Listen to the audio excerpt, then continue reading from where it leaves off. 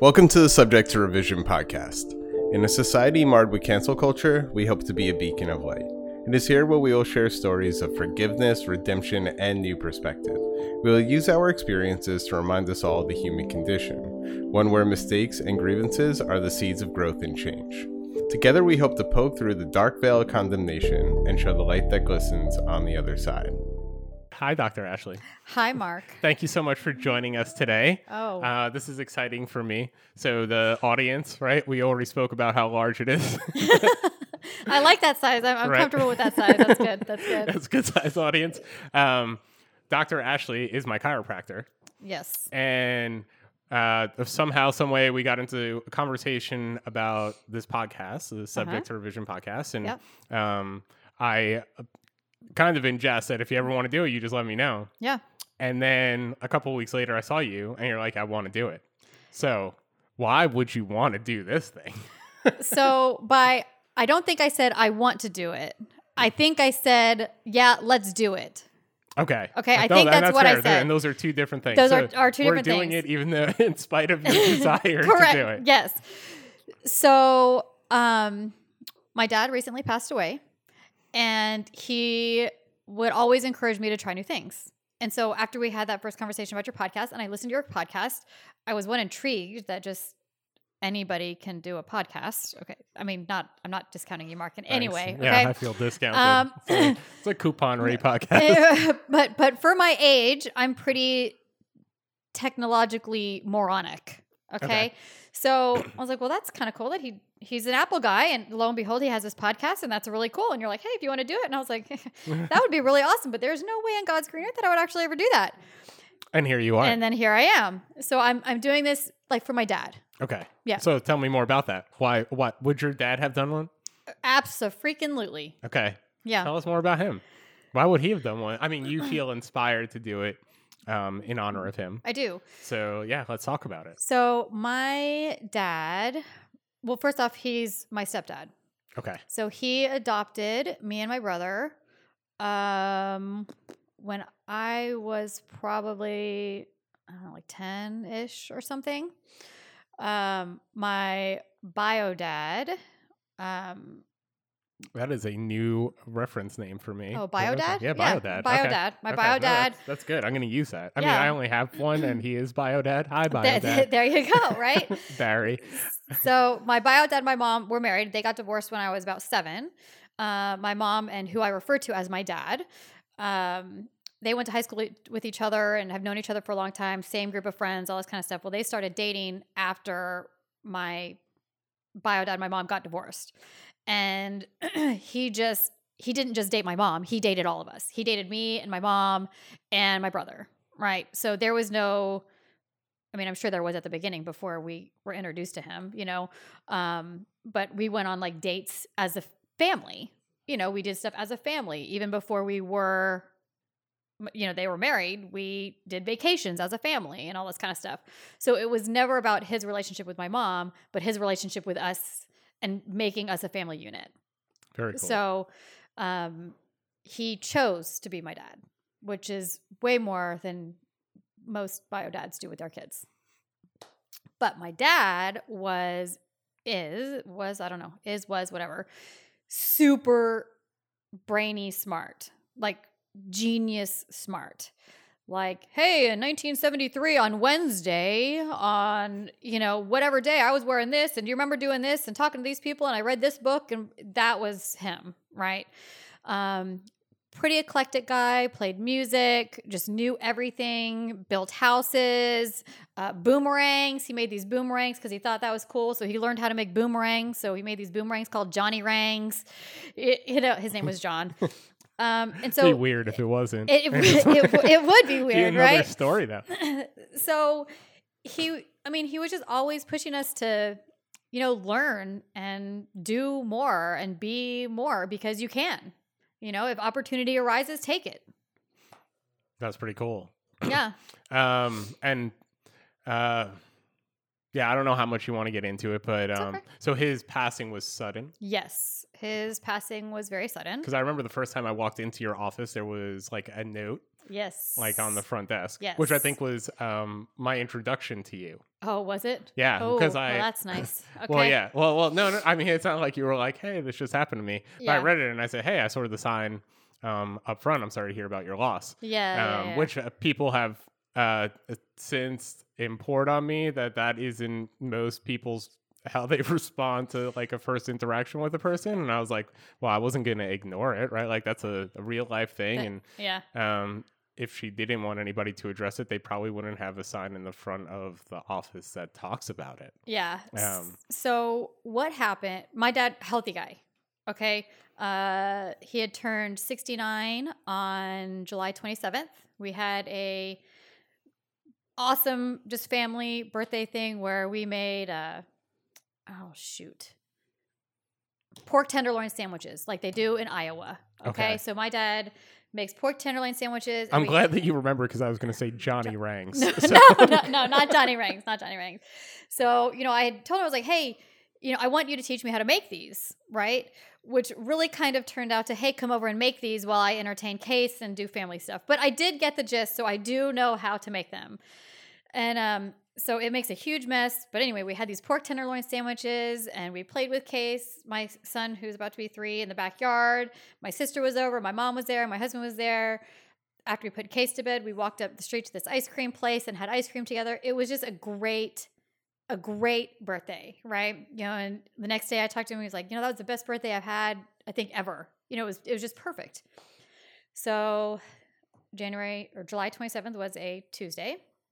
Wednesday, he and my mom were watching my kiddo while I was at work, and they did all the fun things. They went to this little play place called Little Land and cut down this tree in the backyard, and Case helped stack the wood, which they had to keep for smoking barbecue because that was his thing. Best pulled pork ever. And then picked Case up. They had a great day, all the things, great. Thursday morning, I usually take Case to daycare, and it's in Georgetown.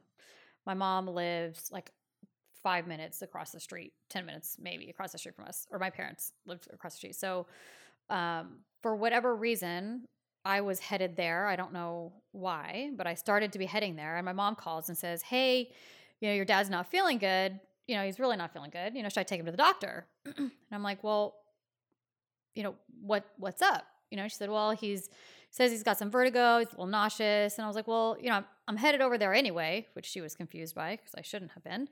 I said, let me just see, when I get there, I'll just see what's going on. So I had stopped at the office, which is 5 minutes the other direction, picked up a blood pressure cuff, went over to my parents' house. And my dad's laying on the couch, and he's laying on his right side. And I'm talking to him, and it's early in the morning, so he hasn't really talked to many people. And I'm like, hey, what's going on? And he's like, oh, I'm just not feeling very good. I ate mom's shepherd's pie last night, and I don't think it sat real well with me, right? And she's like, it's not the shepherd's pie. If it was the shepherd's pie, I would be sick too. And I'm like, okay, fine about the shepherd's pie, but what's happening? And he's like, I feel a little nauseous. I'm got some vertigo going on, and now I can't hear out of my right ear. And I'm like, okay. I'm like, so why don't we sit you up and just see, what's going on? So I had this stupid, godforsaken, wrist blood pressure cuff that we use in the office. I hate those damn things, just for the record. If you're going to buy a blood pressure cuff, don't buy those kind because they're useless. And it pulls out a read, and it's fine. I mean, it's a little high. You just ruined any chance I had a sponsorship by those little blood pressure cuffs. Sorry. just saying. Damn. Yeah. That was my money maker. They're just not the most accurate. How's that? Is that better? Yes. Okay. So it's a little high, but it's not anything alarming. No, not at all. Okay. And I'm talking to him, and he sounds occasionally a little slurry. And I'm like, okay, is this, you haven't talked to anybody really this morning? You're not really awake. What is this? So he's sitting up for maybe a couple minutes, and he starts vomiting. And I'm like, okay, this is not good. And he's like, yeah, my vision's a little weird. And I'm like, okay. So I tell my mom, I said, hey, I think Dad's having a stroke. I did a bunch of different neuro tests on him. Smile, raise your eyebrows, squeeze my fingers. Can you feel this stuff on your face? Say these words, different kind of things. And he was fine with all of them. The only thing that he wasn't really fine with was if you ask somebody to say 99, it was a little off, like, hey, do you have a lisp or what's up with that? So, I'm like, I think he's having a stroke. So I'm going to take Dad to the hospital. You take Case to daycare and just meet me at the hospital. So I get him up and, Can I pause you? yes. Okay. So you're with your mom, Mm-hmm. your dad, Yep. and your son. Yes. And you think Yes. that your dad may be having a stroke. Yes. And you just wanted your mom to drop your son off at daycare. Yes. What was your mom like? Like, were you guys calm? Like, what was... I mean, I couldn't imagine that would be. Like, I was like, take him to daycare. Nobody's going anywhere. So the first thought in my head, which is, so motherhood does things to you, for one, because things I'll never... never maybe, I mean, you have chicken. Yeah. So, Yeah, right? And that's you've true. already spent $1,000 in skincare for your cat. Yes, yeah, exactly. Okay, I have never not- mind. I get it Anyway, then. Okay, okay. my maternal instincts. Your maternal have kicked instincts, in. you have them. So my first thought is, okay, he needs to go somewhere because COVID, Mhm. he is not going to be allowed in a hospital. So I don't even know if me and my mom are going to be allowed in a hospital. So my mom is horrible. Nothing personal, Mom, because I know you said you want to listen to this, in situations like that. So not okay? a good crisis person. She is not a good crisis Okay, person. got it. So what? You're a good crisis person. Yeah, High five. go team. Yep. So the first thing my mom does is she kind of goes into shock, and she's like, okay, I'm going to go brush my teeth. So now it's a joke. Like, when I need her, like, to get going, I say, don't go brush your teeth. Like, let's come on, wrap it up. Right. So she goes in to brush her teeth. I take my dad out, and she doesn't even realize that I've left with the kid still in the house. So I don't know how long she was brushing her teeth, but my kid walked in and she's like, oh, Case. So yeah. So anyway, so the thought was to get him taken care of to where I didn't need to worry about him. Okay. And then I can be with my dad in that medical situation that my mom doesn't do. Yes. And then reconvene. Were you okay with your mom taking your son, even knowing that she's not good in that situation? I was okay because I gave her a specific task. Okay. Got it. So you can it was narrow focus her. Yes. The only thing she has to do I is need take you to care. do this one thing, Okay. right? And so she dropped him off. I told her how to get to the hospital. The hospital is Cedar Park Regional, off 1431, the gigantic hospital. She literally had to make 2 turns to get to the hospital, and she got lost. So my mom could get lost On 2 turns. on 2 turns. And so she But ends... she got Case to... But she got, because she had been there many, many times, right? Yes. So she ends up at Cedar Park City Hall, okay, which I don't even know where that is. But that's where she ends up instead of the hospital. Anyway, she makes it eventually. Okay. Okay. She got there eventually. She got there eventually. Okay. So that is why I needed him taken care of. I could give my mom this task, and I could do medical stuff with my dad. This is a good learn, because maybe that's what I would do with like Marissa. Mm-hmm. Marissa is trained in crisis response. Yeah. I don't know exactly how well she is in that scenario. We've been lucky enough to not have it. Yeah. But it's good to know that can help somebody, right? Like Yeah. give them a task to. Yeah. So maybe, if it's you calm want it to them be like down a or- specific thing, like, hey, I need you to focus on this thing, like hold this or go get me this or whatever. Got it. Because then it's no like vagaries, because then no okay. vagaries. Got it. Nope. So Look at that. We all just learned that. All go- 50 of you. Oh, woo! So you're at the hospital. Oh, so I take him to the hospital. Yep. Oh, no, hang on. I have to Oh. get into the car first. Okay. So when he stands up, he starts walking, and he like hardly can't walk. So he's like swaying from side to side, holding on to each side of the hallway. And I'm like, this is not good at all, right? Because the part of your brain that does balance is very close to the part of your brain that does life. Okay, that keeps you alive. Okay, I didn't know that either. So Yes. this is why Yeah. you say Dr. Ashley. Yeah. So Okay. when you ask people, hey, raise your eyebrows, make a big smile for me, and it's like drooping there, Mhm. you would so much rather somebody have a stroke there, because it's like, oh, what's the worst case? Your face is droopy? Take that. Okay. it. What's the worst? You don't have use of your right hand? fine, take that. So right? those things are telling you what part of the brain is impacted by the stroke. Correct. Got it. Okay. Yes. So, we get him in the car. I have him laying pretty far back so he's not vomiting all over my car, because even though I can do medical stuff, I don't do vomit. So when he's vomiting, I'm like dry heaving.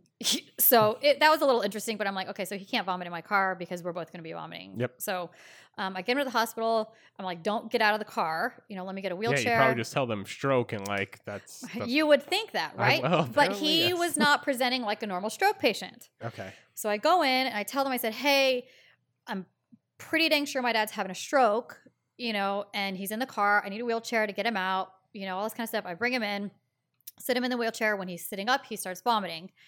So they take his blood pressure. His blood pressure now is higher. It's like 214 over like 165 or something. Okay. So Yeah, it's pretty high. Because it's supposed to be like 120 over 80. Yeah. Okay. So it's pretty high.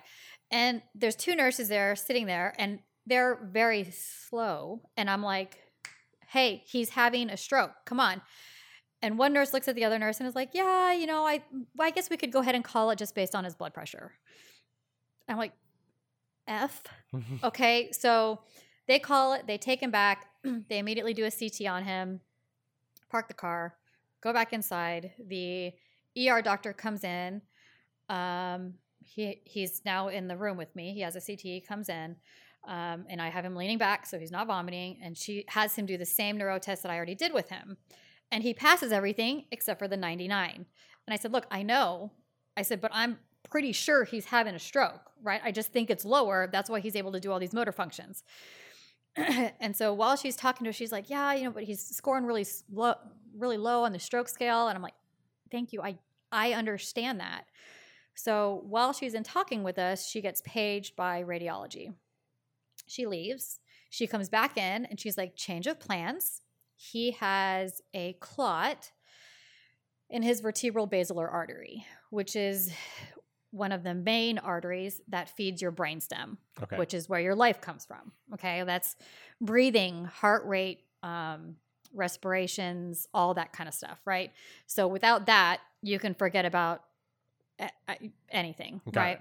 She said it has not yet caused an infarct, which means it hasn't caused that area to die, but they can see the clot. She said, so what we're going to do is we are going to emergency transport him to Del Seton because they have a stroke team there. So I know where that is in your brain, but my dad does not know where that is. And I do not tell him that. My dad is still very inconvenienced that he is there. Okay. He's like, I didn't need this today. And I'm like, I didn't either. Okay. And he's like, you could just go back to work, it'll be fine. Mom will be here in a little bit. And I'm like, Mom's lost right now. Okay. But and you understand the severity of what's going on. And you are not sharing that with him because you don't want to put the fear of God into him. Correct. Just keeping him calm. Yep. And nor did I share that with my mother either. Okay. But this is also a very smart man. Very smart man. So I'm assuming he's going to start picking up some cues when they start transferring him to other hospitals and stuff. Yeah. Okay. So my mom had a stroke, a different kind of stroke, many years ago. So he has like kind of some basic knowledge of that. But again, his symptoms are very, very mild, right? Because it actually hasn't caused damage to his brain at that point, right? You see the full effect of a stroke after the damage has been caused to your brain. So he's just like, well, now I got to go to a different hospital downtown. And, and I'm like, yeah, Dad. And he's like, just go back to work and it's fine. I'm like, no, I'm not going to work today. Like, I'm not going to work. I'm staying with you. When Mom gets here because of COVID at Cedar Park Regional, it was one person in, that was it. So, which I was pissed about because I did not know that. I thought it was like one at a time. Mm-hmm. And they were like, no, because you're here. You're the only person that can be here. So now your mom can't be there. So now my mom cannot be at Cedar Park Regional. And I'm like, what the flock? So now I'm really glad we that curse on here, by the way, in case you're curious. Oh, it's just a thing. Okay. I'll do my best. Don't protect us. Okay.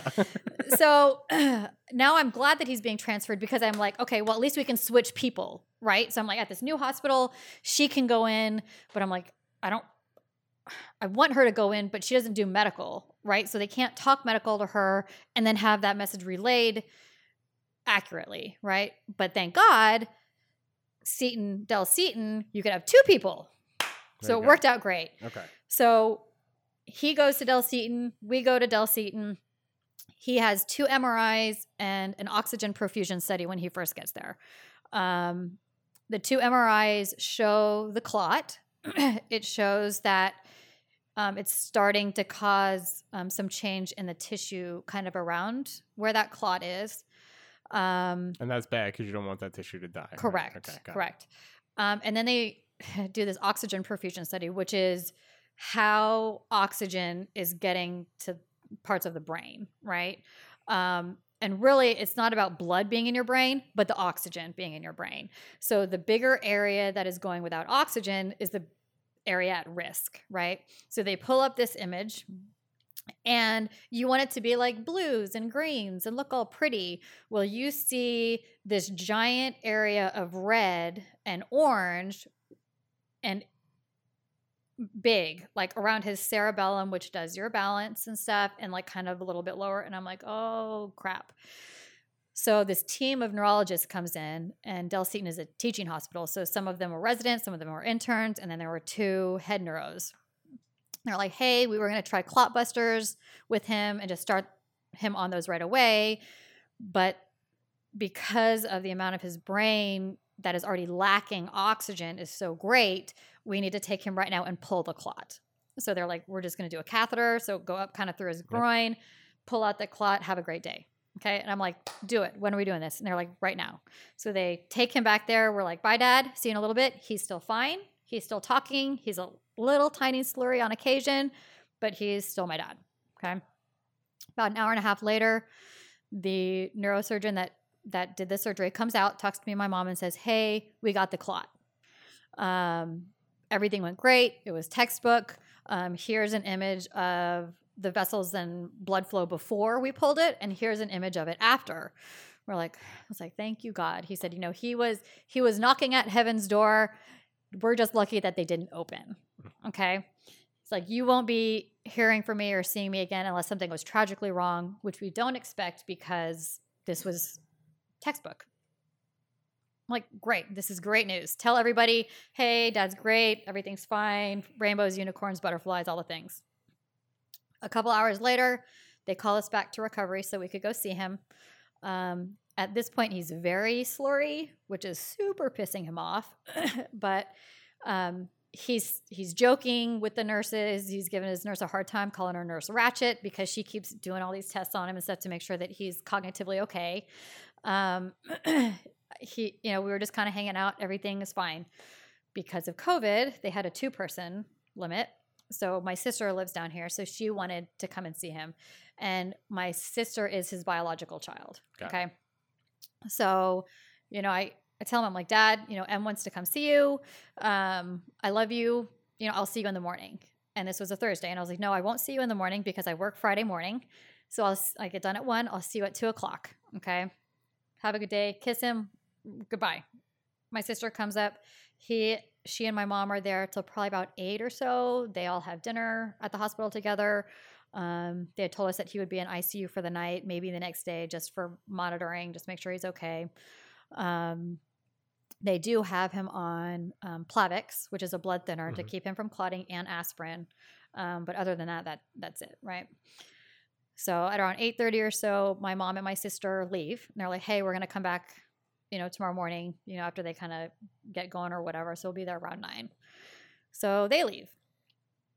Friday morning, I go into the office, and this is why there was a letter there in the office. So you'll hear about that. So I go into the office on Friday morning, and there were patients that I was supposed to have seen on Thursday. So they know that something was going on with my dad, that he had had a stroke. They know that stuff. So they're like, oh, you're here. And I was like, yeah, they got the clot. Everything went great. He's in ICU, so I'm going to go see him right after this. Everything's fine.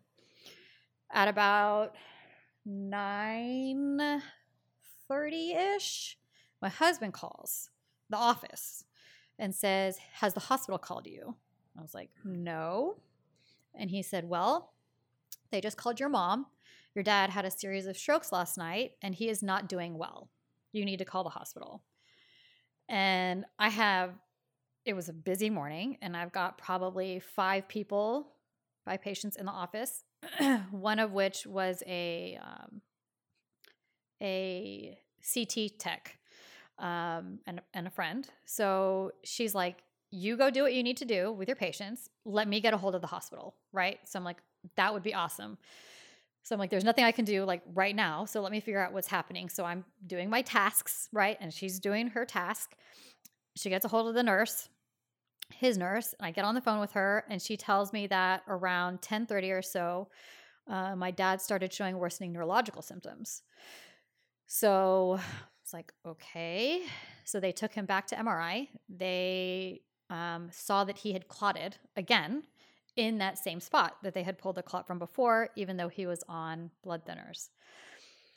So, and that they took him immediately to cath lab. They pulled the clot. While he was on the table, he clotted again. So they start giving him max therapeutic doses of heparin, which is like the strongest blood thinner that you can give someone, which they usually don't give to stroke patients because they're afraid you're going to bleed out, right? So they start him on heparin. They pull that next clot, and he clots again on the table, and they can't pull that last clot. Every time they pull a clot, it takes like a little bit of the vessel where it like adheres to the vessel. Got it. So you have a risk of ripping that vessel, and then you're really foobarred, right? Yep. So they had to leave that last clot. They're like, well, we're hoping that the heparin is going to dissolve the clot, but as of right now, he is intubated. He's on a vent. He is not on any sedation. So this is just him, okay? He's still on the heparin, and that's where we are. So now there's like a lot of people in the office, okay? And I lose it. And there is a bunch of patients there, and they, start hugging me and like praying over me. And I mean, just the love that and support and the help. I mean, everybody just wants to help, it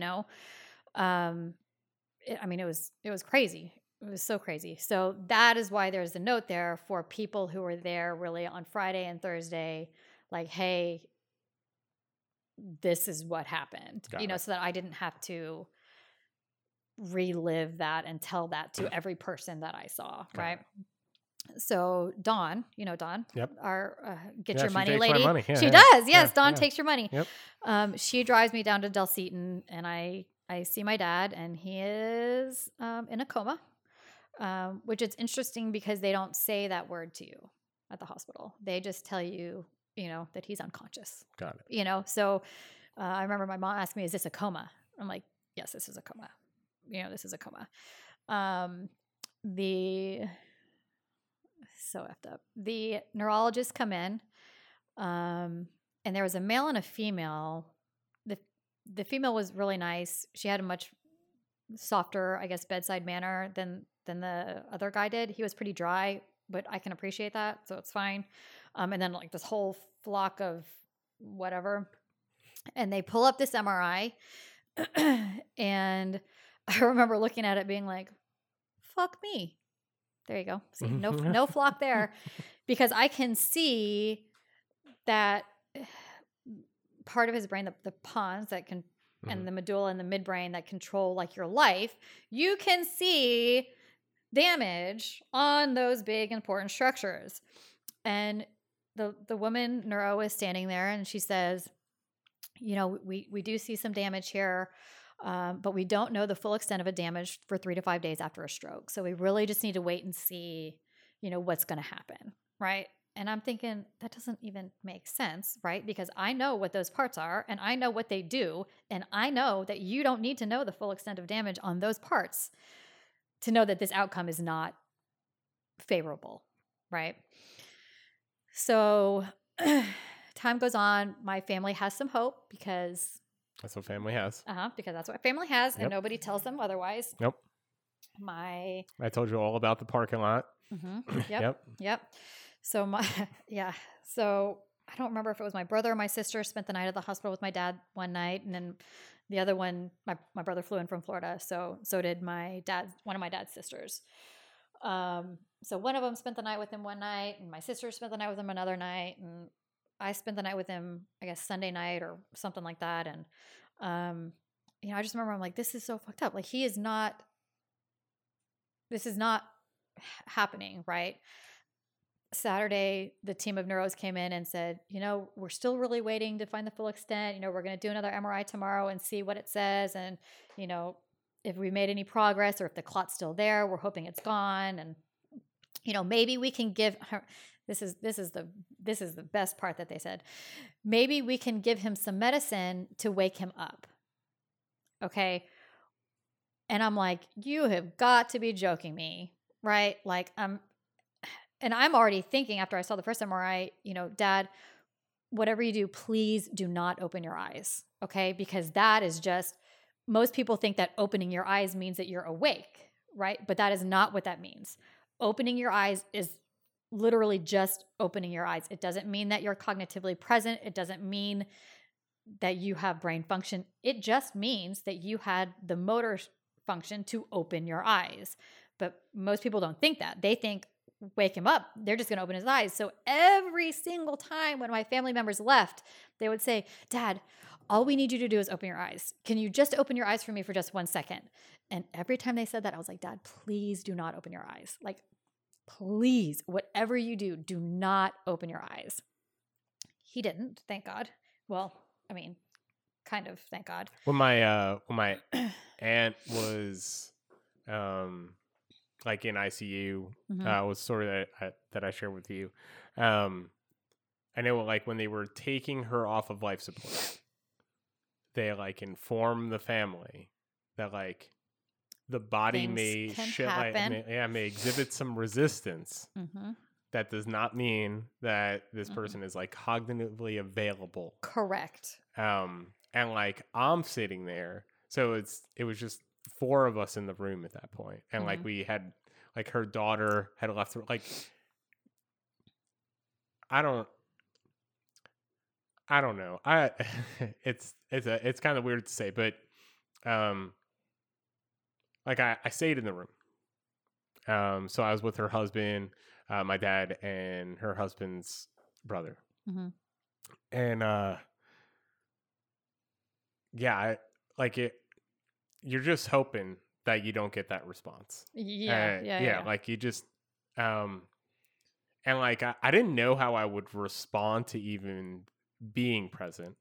But it was weird. I didn't want her to be alone when it was happening. Oh yeah. And I didn't know. Yeah, I don't know. Maybe I'll get ridiculed for this comment, but like I don't know, like how emotionally available my dad is at times. Right. So I didn't know if like what measure of support he could provide. Right. Being in that room. Right. Or what he could potentially say. Yep. If something happened. Yes. If you get those, yeah, they're just automated responses. They're just reflexive actions. Yeah. And like you're just like I'm just like, please, like just don't do that. And like I said, we were, I guess, lucky that there was no response. Yeah. But yeah, it's awful. Yeah, the thing to experience. It is. Yeah. No. Yeah. No. And they did like she opened her eyes a few times like that last week, and like you're just like there's a line, I don't know where it is and where it is for everybody, but like where a hope and delusion it's very murky. Yeah. There's a gray area there. Yeah. And you don't know like what side of the line somebody's actually in at that moment, and you just don't. You don't want to remove somebody's hope, but you don't want them to sink too deep into delusion, right? Yes. Like that's yes. Which is not easy to do. No. But yeah, I'm sorry. No, I cut you off. No, that's okay. It was just it was bringing back some memories. No, interesting that you say that, because when I can talk about this stuff, like when I can go into like a clinical box, I don't have a problem at all. So I know what's going on, and I'm like not okay, but I'm okay. Like I can talk about it. I can move through it. You seem to compartmentalize pretty well. Yeah. Good thing, bad thing, I'm not sure. So probably both things. Right. That's why. It Yeah, is. yeah, yeah. You know, More murky lines. It's very murky lines. So the night that I spent there with my dad, you know, I'm like, how can they fucking stand there and tell my family that they're going to wake him up? Like, how can they stand there and say that? Like, that is, and now I'm getting mad. Like, I'm really, really mad because, like you said, there's this line of like Well, yeah, delusion they're and basically hope. providing like some false hope. Oh, yeah. So they're feeding a narrative that is unrealistic. Correct. Right, which just brings more hurt to people. It does. Yeah. So that night that I was there, it was probably close to midnight. And I'm like, you know, I'm just going to look for myself. Right. So I went over to the nurse and, you know, I've been hanging out with my dad, just chatting with him, you know? Yeah. The things we do. Yeah. The things we do. Right. And I went over to her and I was like, you know, can I see those MRI reports? And she's like, well, didn't you see the images? I said, yeah, I saw those images. I said, but I want to see what that report said. You know, and she pulls up this report and it's like extensive damage to the medulla, extensive damage to the midbrain, extensive damage to the pons, you know, and I'm like, F y'all, right? And I said, can I ask you a question? And I don't mean to put you on the spot at all. And she's like, yeah, sure. I said, when you have shift change and you tell your counterpart who's taking over you the prognosis of the patient and what's going on with the patient, what do you tell each other?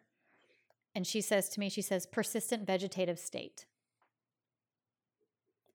And I was pissed because even though like I already knew that, no one had said that to my family, right? And I needed somebody to tell my family that because as much as I could say, look, guys, this is not good. Like this is not. Oh, they're not going to believe you. No, and I'm trying to like say that in like the nicest, most hopeful way possible, you know. And my other aunt in California is like, oh, well, I had a friend who had locked-in syndrome and she's fine now.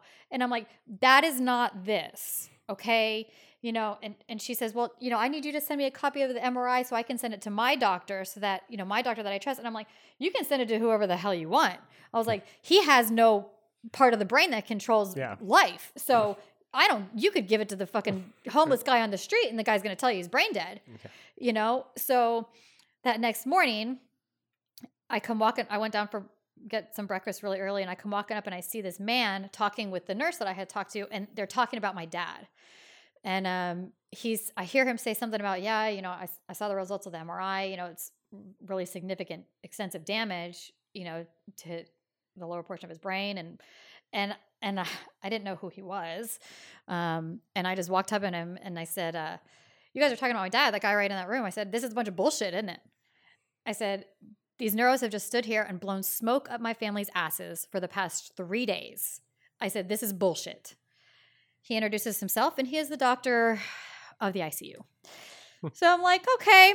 I was like, I'm really sorry that I said that and kind of like verbally accosted you. And he's like, you're right. He's like, you're right. And you have every right to feel that way. And, you know, we had a little conversation about it. And I was like, this is crap. This is horse crap. I said, and no one will say that this is so bad and that this is not going to be good in any way. So he tracks down the neurologist, the female neurologist, who is actually quite nice. And she comes in the room and she sits down with me and she's like, I'm really not blowing smoke up your family's asses. I said, yes, you are. Yes, you are. I said, I saw those images. I read the report. I talked with the nurse. I saw your notes. I said, and I know his diagnosis at this point is persistent vegetative state. I said, and that's a good outcome. Right? I said, so this is bullshit.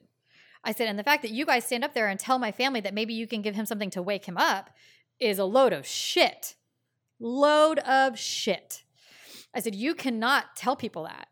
You know, and she's like, well, when we say wake him up, we mean like consciously come awake and alive and blah, blah, blah. I said, I understand that, but that is not what the normal person thinks. They think you're going to give him something and he is going to open his eyes and they're going to get their dad back, that they are going to get their husband back and they're going to get their brother back. I said, and that is not this case. I said, so you sit there and you tell me right now what is the best case scenario for my dad. And she's like, really, it takes 3 to 5 days. I said, you don't need 3 to 5 days. You can tell me right now what is the best case scenario for my dad. And she's like, Best case scenario is 24-hour care in a nursing facility with full assistance of medical care, unable to leave without full medical assistance. And I said, that is unacceptable. That is an unacceptable quality of life for my dad, and no one will stand for that. And she's like, I'm really sorry that, whatever bullshit. Yeah. I don't even remember what she said after that, to be very honest with you. So I called my mom and I was like, hey, persistent vegetative state. She's like, what? I was like, yeah, that's the prognosis for Dad. After I told them that, everybody's like, no, we're done. We're not doing this to him. He would not want that ever, ever, ever, ever, ever, ever. My dad was a super spiritual guy. He was not afraid of dying at all. He felt like everybody had a purpose. And when their purpose was done, you moved on. And I do find comfort in that. The fact that I wasn't supposed to be going to my parents' house that morning, and I did. On Friday when I saw him, after he had the first clot removal, he kept telling me, I'm going home tomorrow. And I'm like, Dad, you're not going home tomorrow. And he's like, yeah, I'm going home tomorrow. I'm like, no, you're going to be here for several days. You're not going home tomorrow. He didn't repeat anything but that, So I'm like, all right, Dad is fine, right? Like, he is fine. Sure. He does not need to be like this because this isn't fine. So we had because of COVID, not a Zoom, but like a phone conference thing with my brother and my sister and my aunt and me and my mom and the palliative care team. And, obviously everybody was on the same team and, same side at this point. So, they told us that because of where the clot was and the damage was, there was a small portion of that brain that affects breathing. And that part didn't look like it was affected as much as the rest of it. So they said, when you pull the intubation tube, when you pull the trach, it's likely that he's going to continue to breathe for several hours up to days, right? Got it. So I'm like, oh, great. I'm like, okay. So my sister and my brother wanted to be there with him when he passed. They didn't want him to be alone for that. Nobody wanted to be there when they pulled the trach.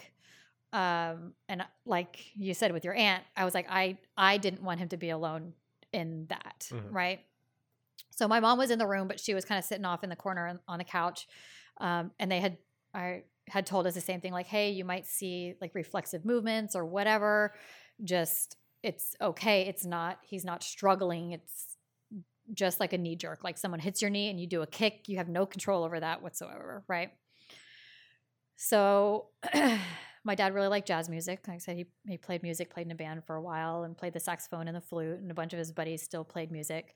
One of his good friends was Jaco Pastorius, who was a big jazz musician for a long time, but passed away many years ago. So I'm sitting with him, I'm telling him, hey, Dad, this is what's going to happen. They've taken you off the blood thinner. They're giving you some morphine just in case you're uncomfortable in any way. And they're going to take the trach out, and that's what's going to happen because we can't have you. And you can't have you like this, right? This is not what you want. So I'm sitting there with him. They pull the trach out. It's like a non-issue, right? There's nothing, no reflexive actions, nothing, which was really great. So they all leave. And my mom comes over and we're sitting with him on the bed and we're talking to him. And she starts playing this song by Jaco called Come On, Come Over. Okay. And so she's playing this song for him, and they had turned the monitor to comfort care, which means it's not going to beep or buzz or ding if heart rate goes down or if respirations stop or anything like that. It's just quiet. Like whatever happens, and that's it. So she's playing this song, and the song is only 3 minutes long, maybe 4 minutes long. His respirations are going down, his heart rate drops, and he flatlines in the middle of the song when Jaco is singing Come On, Come Over. And this is the guy that's supposed to breathe for several hours and, all this kind of stuff. And he left, and I'm like, it was gives me chills. Right? Yeah. And I'm like, okay. So I'm super sad that he's gone, obviously, and not here, because I miss the future. Sure. As weird Yeah. as that sounds, but I miss the future without him. Sure. You get to deal with the things that happen after the person passes, right? Yes. Like the pain gets Yes. passed on, right? It's not the person who's gone, it's the people No. who deal with that person After. no longer being there. Yes. And so, I mean, I wholeheartedly believe that my dad, whatever he was supposed to do here, he did. You know, and hopefully he's off doing something for somebody else. And now he's got you on a podcast. And now that you didn't even want to do. No, he's And- got me and- on a podcast doing something I didn't even want to do. Thank you Yep. for sharing the story. Yeah. I didn't know that would be the path that we went down. Yeah. The beginning of it, I've talked about it on here before. I want to make sure I get it right because I think it's important. Mm-hmm. So there's an expression that like blood is thicker than water, Mm-hmm. right? Mhm. And it is misused. Mm-hmm. So I believe that the correct expression in my old brain that has cataloged things is wait, I want to get it right. I would help you forget. out, but I have no idea what you're It talking is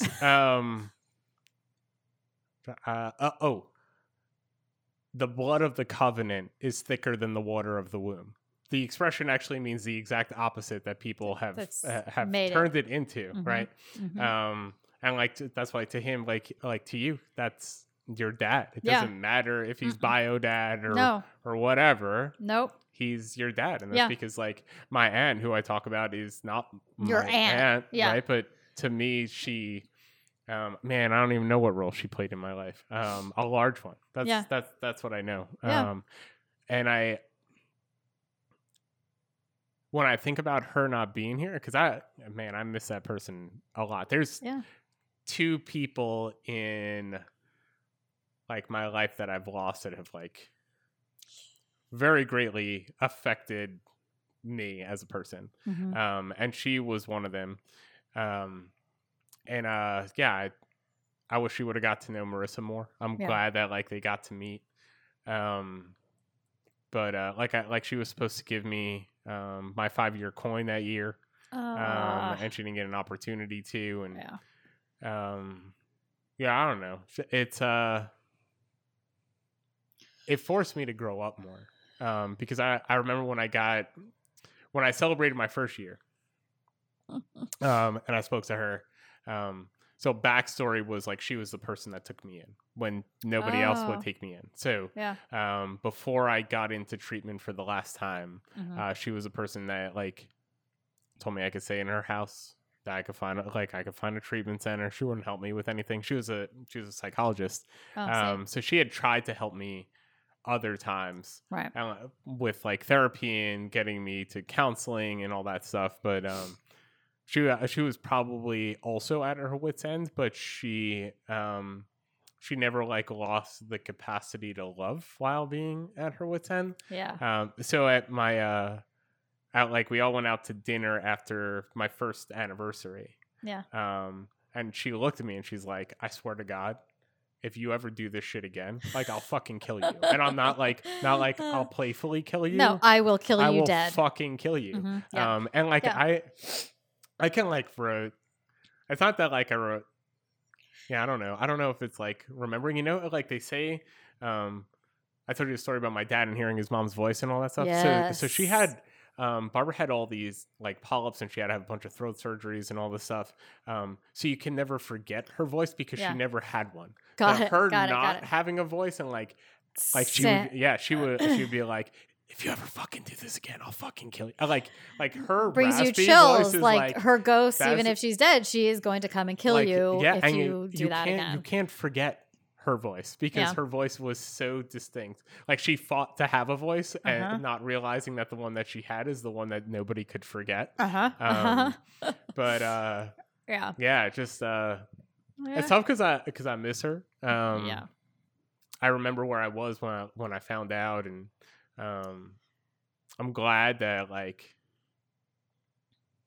yeah, I don't know that I was in a position to be there for her family. Yeah. Like I had my moments that I needed for me to like be emotional, Yeah. but I could compartmentalize to make sure that I was available for her daughter and her husband, who were, I mean, it's made us so much closer, which is interesting. And there's, I know there's like a domino effect of loss. And I think for our family, it brought some of us closer together. Oh, yeah. Because I can't rely on her being there all the time to like rope me back in. Like she would always send me like messages like, Mhm. "Hey, coming for this holiday, you're coming for this holiday." I Yep. always had a good reason to not be at things. That And then I was my started dad. showing up for Everything. everything. Yeah. Yeah.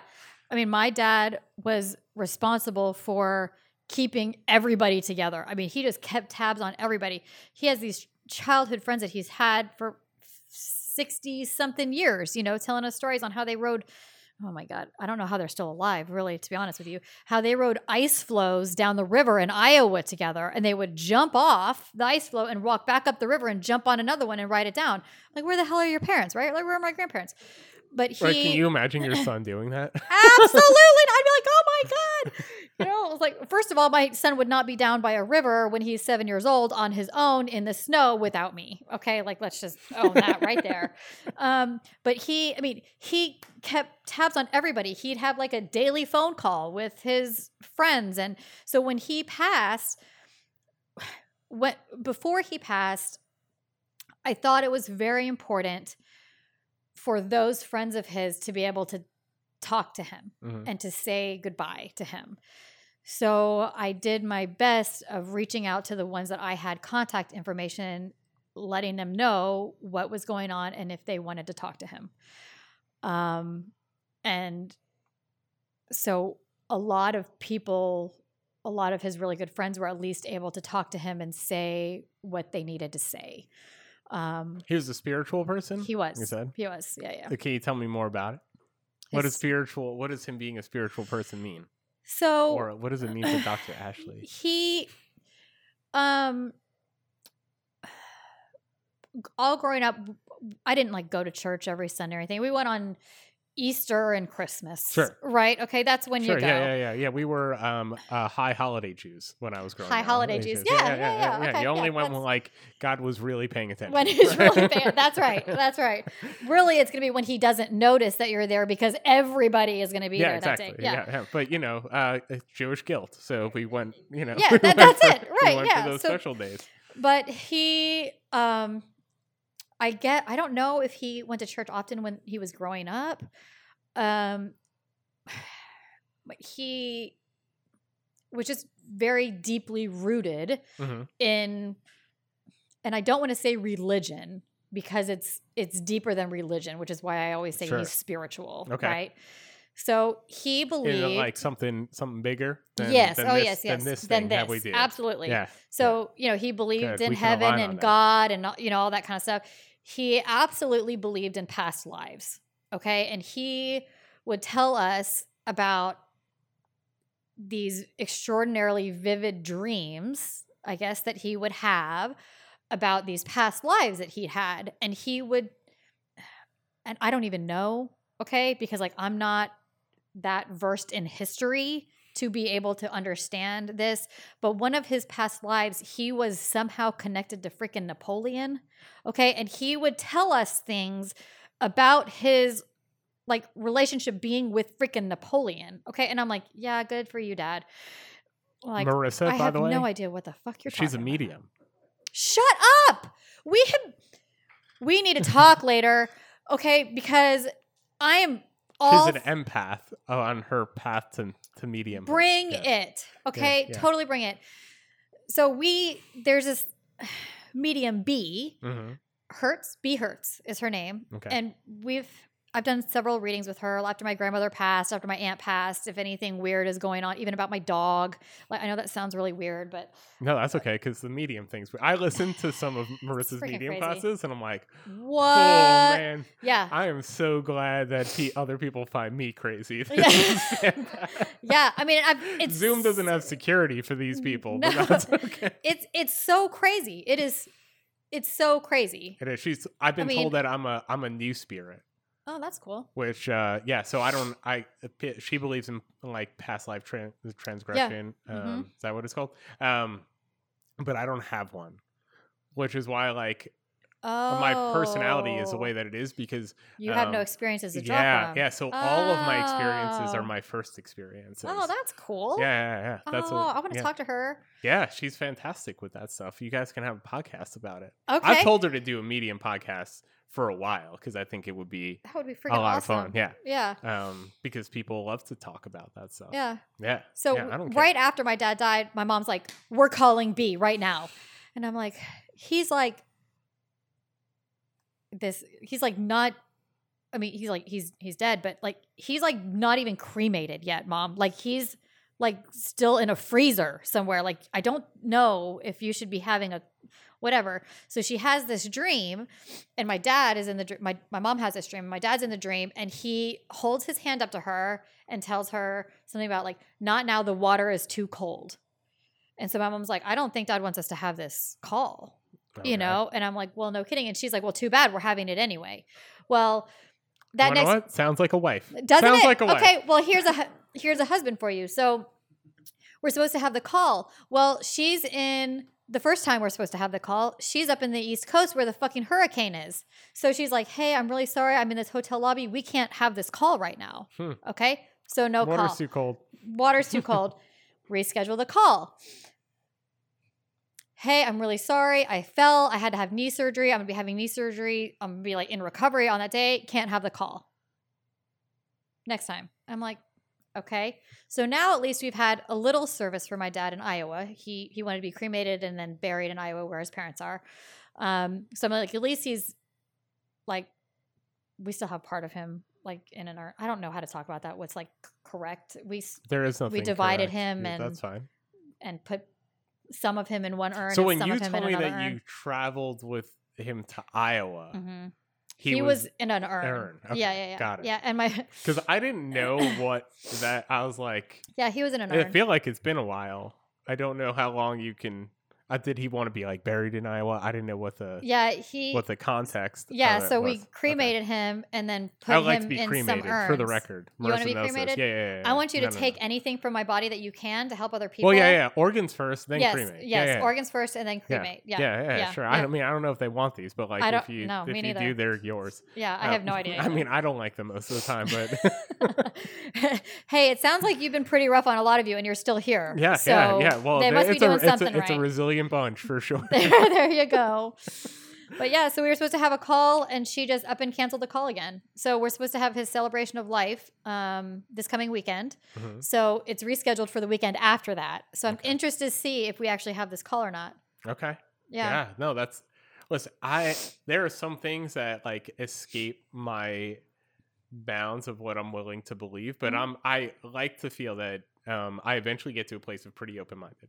I tease Yeah. Marissa all the time, but there have been a few events that changed my posture Mhm. in regards to those things. Yeah. One, I've had a good sponsor, and my sponsor always like tells me that in my life I get a choice, and that choice is I can believe either nothing is a miracle or everything is. Yeah. And he goes, "There's no penalty for believing everything is a miracle, so why wouldn't you believe that there are miracles?" Yeah. For freaking sure. And then, so when I told you that there were two like very impactful like deaths, People. the Yeah. other one was my Aunt Allie. She passed away when I was 12 years old on Valentine's Day of 1994. Oh God. But she was my godmother, but she was like my person. Like I didn't have grandparents really. Right. Like she was my person. She was my mom's like best buddy, but also like way older sister. She was like 12 years older than my mom. So Mhm. she was like a mom to my mom. Yeah. And then I became like her grandson. She Yeah. would pick me up from the bus stop. Like Yeah. I would go food shop. She was my person. She got sick. She had cancer and she ended up passing away. And like my life changed because I didn't have that I feel like a lot of like little kids have that person, and we didn't have money. So like my parents were always working. Yeah. So all of a sudden, like I'm 12 years old. And I go from like always having this person to my mom being like, "Here's the house key. Like you got to start taking care of you because we have to work, so that way there is a place for you to go home to." Right. Yeah. So that I'm sure that had like a major impact. But my Aunt Allie, she passed away on a Saturday. Mhm. the Saturday like that morning, Mm-hmm. I woke up. I went to go see my mom, and my mom was like, "I just had the weirdest dream. Like Aunt Allie was like saying goodbye to me. It was so weird." She's like, "I'm gonna give them a call just to see how she's doing." Right. And she had passed away that night. Yep. Which is like really fucked up. Mm-hmm. Like I said, like I don't know, like I don't know what all this is. Yeah. But like I can choose to believe what that is, but I do know that I was present for my mom telling me about the dream before we found out that she had passed. Right. So something happened there, whatever. Like, Yeah. I mean, I don't know how it works. Me I neither. have no idea how it works. All I know is that some people, however, Mhm. can connect to you or connect to some people. Like I said, I have no idea how it works. All I know is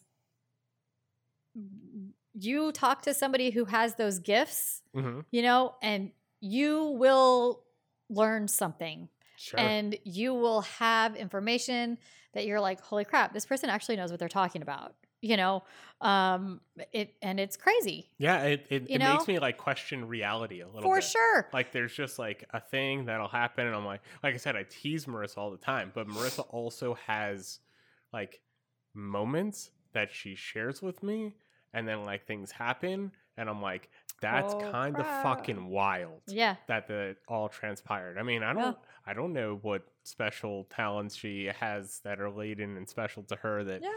I know I've become I think I was completely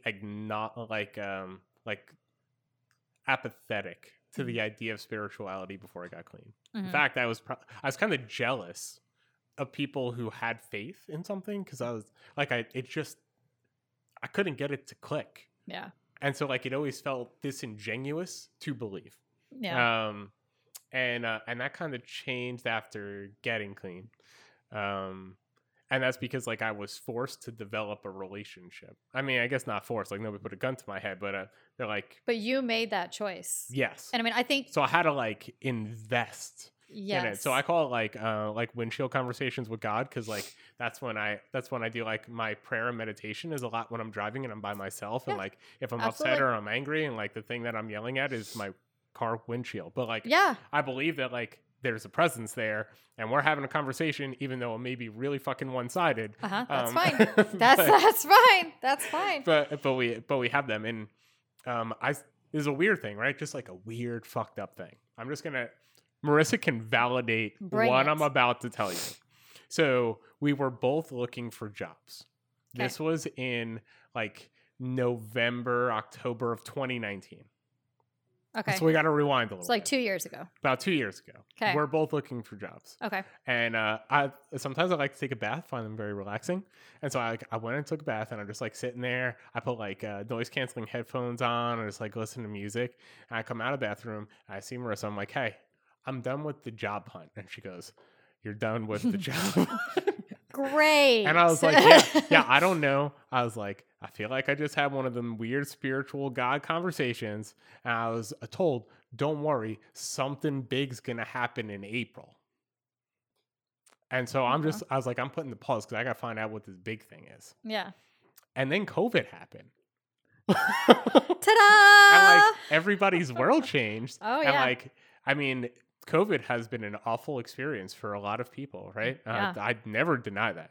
Right. But I've been a benefactor. I would not be living in Austin if If it COVID were- didn't happen. yeah. Right? Yeah, Like yeah. it opened up jobs that were like remote jobs, like things that I could apply. And like that led to us being here. Yeah. now, which is like wild. Cause like she still goes like, do you remember that like when you had the bathtub talk? And I'm like, It's like, I remember the bathtub She's talk. like, This is why we're here. He's like, can you imagine like how much has changed ever since you had the bath?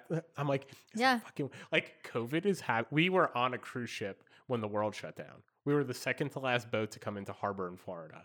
We didn't know that we would Oh. get back to New York because like we have no idea. How to You're get in the home. middle of the fucking ocean. Yeah. And, And like- the world is shutting down Like around all you. the sports leagues are done. We're getting emails from our jobs that the malls are closed. Like, what is have like barely any contact with Oh, anyone. yeah. We're just hearing about a lot about toilet paper. That's what we're hearing about. Yes. A lot, what the hell? It doesn't cause you to poop more. Okay. Like, what is happening here? I don't know why why that was. I was like, buy a bidet, Right. dude. It's like $30 on I Amazon. know. You're good. I'm like, it's fine. But we come back and like we're watching everything unfold, and it's April. Yeah. So it's like 2 weeks later. We got back on, I think, the 16th of March. Okay. And it was right around my dad's birthday, around like April 3rd. And we're just on the couch and we're watching all this stuff unfold. And she goes, the bathtub talk. Like your like this is the thing. Yeah. This is the thing. This is why you were told to This is the stop. big thing. Like, Just wait. Just pause, because none of it fucking matters no. anymore. No, it doesn't. And I was like, this is insane. But Yeah. yeah, I don't know. Listen, it's dumb sometimes and it's wild. And I mean, COVID changed the start of COVID, or I mean, even now, I'm sure. I mean, yeah, I don't know, It because like now we're in changed- this weird like This is purgatory fucked of up. like where Don't you're even. like it just depends on like the day or the week or the treatment or the whatever that's gonna. How many people are going to die that day? Yeah. I don't know. Whatever. You don't even have to die for it to be a big deal anymore. No, apparently. you don't. And you can't even get sick. People can't even get sick now. Nope. It's like this huge thing. If your kid gets sick, it doesn't even have to be COVID. It's like you cannot get sick, and if you get sick, oh my god. Yep. I'm like, what the fuck? Remember when we were kids and you had like chicken pox We were like parties? encouraged to get sick. Yes, it's like go eat the dirt, go wipe the snot on your friend. Yeah. Go outside, make friends with the kids up Yeah. the street because they have chicken pox. Charlie's got Let's chicken get it pox. done with. You go get you some chicken We pox. had like 6 people at our house when we had chicken pox. And listen, like people, I'm Like, sure come there are kids on. that die from chicken pox. There are, but we kids, still went go and do it. kids get chicken pox because chicken pox for adults is really bad. It's called shingles, and it's a No, that's horrific after you have. experience. Yeah, I freaking just had a thing of shingles on my leg. Really? Thank you for I have stress. scars here. Do you? I just got So, a small right there. last Stress is awesome. April, May-ish of 2020, so over a year After ago. your bathtub talk, After my bathtub talk, but in the midst in the midst of COVID, yeah, I got shingles. yeah, And that sucks. like, I don't want to, right? Like, I didn't want to go to the chiropractor when my back hurt. I certainly don't shingles. want to go to a doctor for anything. And so No. Marissa had shingles. Mm-hmm. And she was like, when I started to like feel pain, but there was nothing there, Yeah. she goes, you should probably Ooh. go to the doctor. And I'm like, it's fucking COVID, dude. I'm not going. I was like, dude, I wouldn't normally go to a doctor. Like, Right. unless something is bleeding out of a place that it's not supposed to bleed out of, Yeah. like, I'm not going to Even the then, doctor. I'd be like, how long should this go on before I seek medical attention? Yeah, seriously. Like, I You know, have to be, like- at the gates, right? Yeah, I'm right knocking on there with heaven's you. door. I'm right there with you. So I avoided it at all costs. Eventually, she convinces me to go. Yeah. I got like the first like rash, like actually like, and I was like, fuck. So I go to the dermatologist, and the guy's like, yeah, you definitely have shingles. And he told me 2 things about shingles. He goes, we don't know if there's a correlation between COVID. Oh fuck! Of course they say that. Well, then now there's been peer-reviewed studies that show that there is a correlation between in men. I don't know why, but whatever. But he goes, if you would have come to me like 4 days ago, Yeah. this outbreak would be a lot less severe. Yes. He You goes, get it within the first gonna give 72 you, yeah, he's hours. like, I'm still going to give you an antiviral. Yep. But Have a nice Pro- day. yeah, it's Let it probably run not its gonna- course. yep, You're gonna see you in 3 weeks, Yeah. Yep. and just pretty much. try and survive it. And I survived it, and it was Her like the ever loving Dickens. yeah, it was like Up on your I rib was cage. so bad. It Yeah. looks like a mutant was growing out of Yeah. me. It's pretty nasty. It's Yep, I gross. lived on a couch. Marissa stayed in the bedroom for the most part, and I was just like, you get like chills because Yeah. like you can't have anything touch it, No. but because nothing is soft enough to touch that area. But then you're freezing Yeah. at the same time. Yeah, it was bad. Yeah. Yeah, so it was. I hated Yeah. it. I was just like, it was just like a little. I should get spot. that vaccine. I heard that they got a shingles vaccine. Mm. Yeah. Do you want to go down that road? We can. Do you want to go certainly down do that? it. I feel like you're. Yeah. Oh, see, he's fucking over there. Stopping Yeah, his I know. We have an fingers. audience today. I know. And I'm I think like, he oh, would like to. God. I think he would See, like to you're- hear some thoughts. Well, yeah. I mean, I'm not an anti. So I got vaccinated, Yeah. the COVID one, Yeah. and I was certainly resistant. Yeah. I'm resistant to. I mean, I just told you, like, Right. I No. don't want anything being like put in my body that I'm not aware. Like, listen, I'll have like vitamins in food, and I'm sure they have awful chemicals, and I'm just unaware. I But had I'm Wendy's before I came if you here. could Okay, put so the COVID vaccine in a cheeseburger, I'd probably do it without, and just don't tell me it's there. Just like you don't tell fine. me about all the chemicals, and I Yeah. would be perfectly okay, and I would move forward. Yeah. But I don't like. Just like going and get. It was so. I felt like I was in a movie. It was at like the gymnasium of the community college, and like I had to wait a on this meat line. auction, It cattle was auction. so. Put everybody on the trailer. It was shoot them up, auction them off. It was so see weird. what you got. Yeah, like it was so. It was so wild. I have encouragement by your Mar- couch, no, buddy. that's okay. Please, you're encouraged to say whatever you want here. Marissa had encouraged me to do it because she knew we were going to be driving across the country. We Yeah. were going to be around her parents because Yep. they were driving across the country with us. I usually, almost always, will debate. And I just didn't. I was already asking her to move across the country. So I was like, okay, I'm going to go and do it. Yeah. And I got it. And Yeah. it was weird, by the way. Like I said, 50 to 110. So sorry for whoever is influenced this. I had a migraine after the second shot for about 3 weeks. It was awful. I don't look forward to getting a booster and may actually not end up doing that. So, but I know you have thoughts. I do you have thoughts. You have vaccine thoughts, I Dr. have Ashley. Okay. Okay. Preface this. Preface, loud and clear. Preface. I am not an anti-vaxxer. Not. Okay. I am not a conspiracy person. Whatever. Oh, I refer to them now as Markanon theories. Like whenever I come up with like there was Q and now there's me. Okay. So you're not a QAnon. No, I'm not. Okay, I'm not that. Okay. Okay. I that takes too much brain power, and really, I just don't care that much. To be very honest. Okay. I was pre-med in college. I always knew I wanted to go into medicine.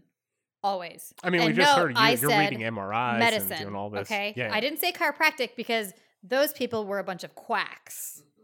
Okay. Are you a quack? Walks like a duck, Okay. quacks like a duck. No, I'm just kidding. Oh, sorry for all the chiropractors out there if that was offensive. So my mentor was a plastic surgeon, and I wanted to be a plastic surgeon in the worst way. In fact, if I had my life to go over and do back again, You would get rid of my second chin then? yeah, I'd be happy to do that for that's you. Yeah, great, man. Can we but go back? I would have more confidence in myself to go and do that, because being in an OR and cutting and pasting and having an impact on people's lives, doing like reconstruction, is flipping amazing. Amazing. What if they threw up? Well, then I'd be screwed. But that's usually Well, in they would be. recovery. They're the That's usually in recovery, so it would be fine. You know, I'd be gone by then. They would be asleep. You know, I'd be like, oh, hey, the doc who's like my second father and my mentor was a plastic surgeon, and I worked with him from when I was in high school all through college. I mean, that is what I wanted to do. I was gonna move and take over his practice. You know, I was gonna work with him, and then he was gonna retire, and I was gonna take over his practice, and that's how it was gonna be. You know, so there is a 100% a place for medicine.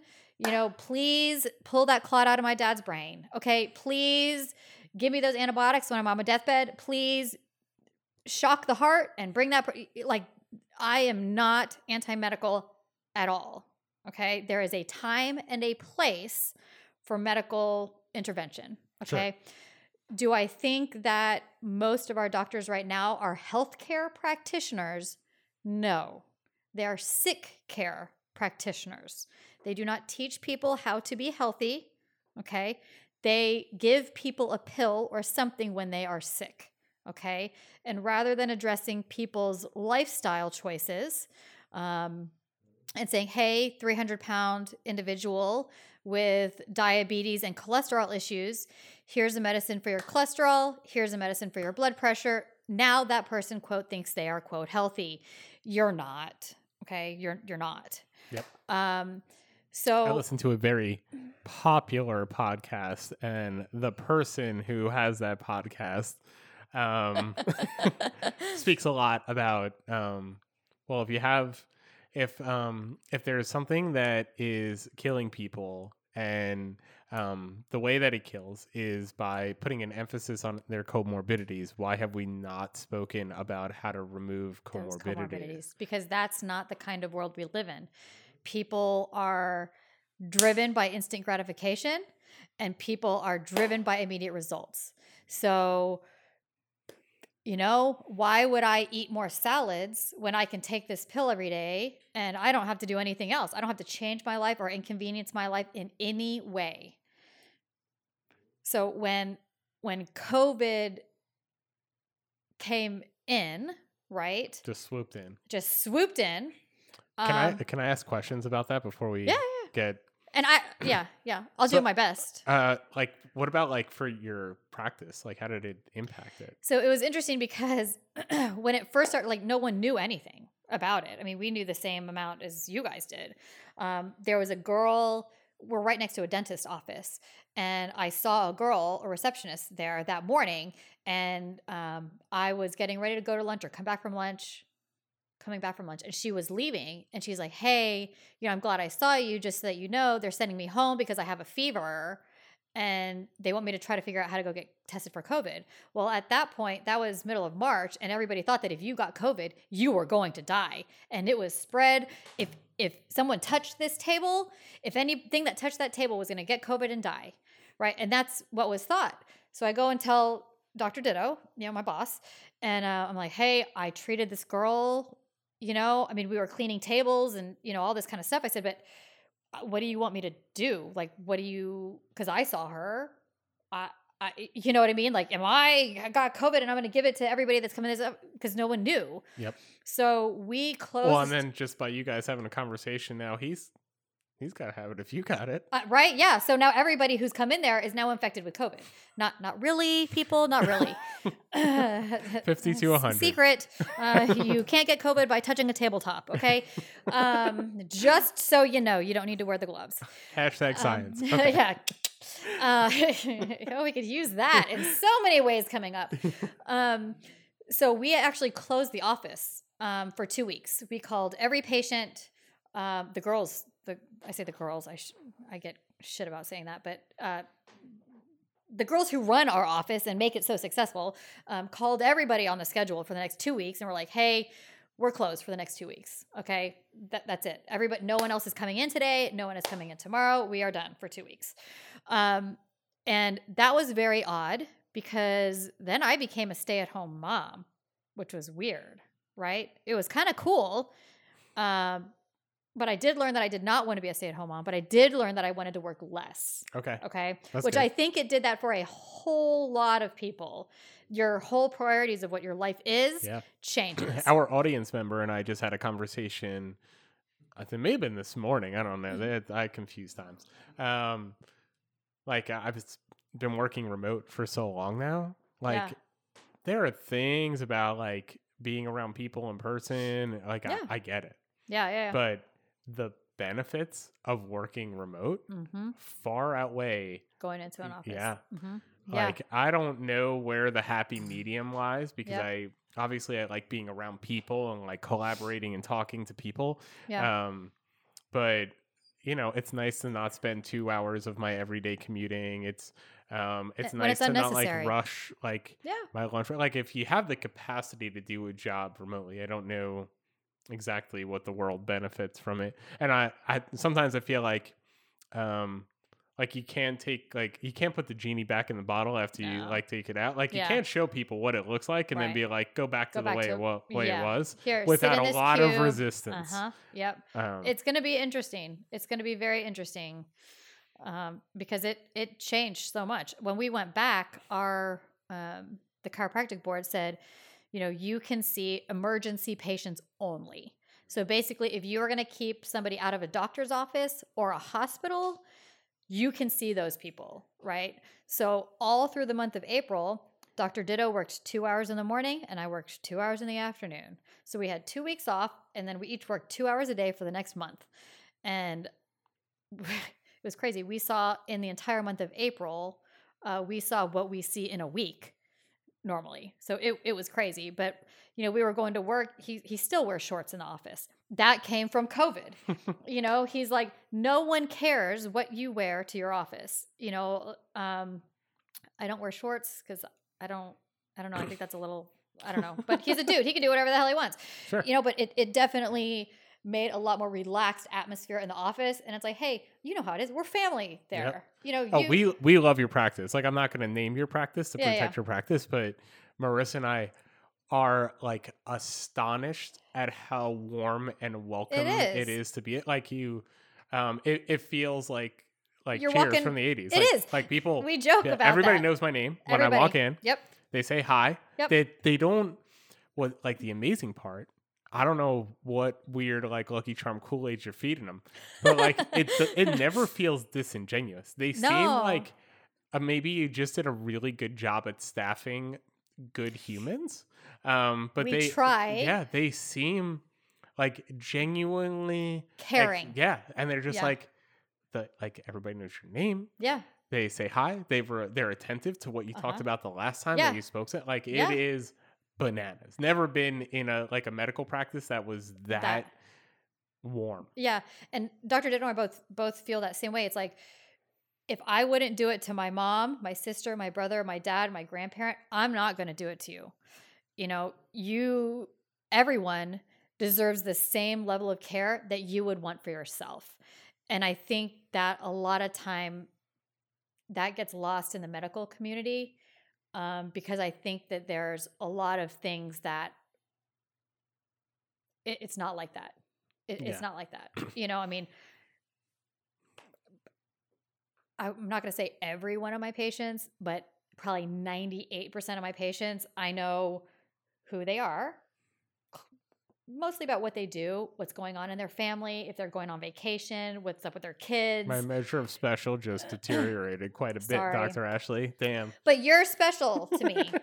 I know that sounds weird, Well, now but you're special to me. First time podcaster, you know? Well, yeah, but no, that the reason why you're special to me, I'll tell you why, and why like you really clicked for me is because when you sent me that first podcast, when I was like, hey, you do a podcast, and you sent me that first podcast, and I listened to it, which you were, I don't know if you were like amazed that I listened to it. You were kind of shocked. Yeah. You were like, but you listened to it, and I was like, well, I asked you to send it to me, so yeah, a lot of people why do would that, I and then they go, not? "Oh, dude, you know, like I totally forgot, man. Like I was definitely gonna do it. The next time I have a very long road trip, though, trust me, I'm gonna listen to it." Well, I haven't listened to all of them, No, but no, I've no, probably that's listened to fine. probably 6 or 7.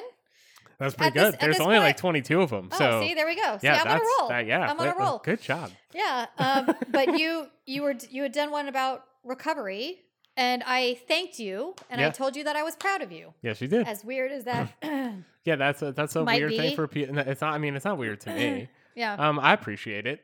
I think sometimes it's a good reminder because it's weird. Like when you're in recovery for a while, sometimes it becomes very easy for people to forget that is part of your everyday. oh god, So and people are very hesitant to like talk about things or like bring it up or like yeah, I mean, I'm not ashamed of it, so I talk about it. Yeah.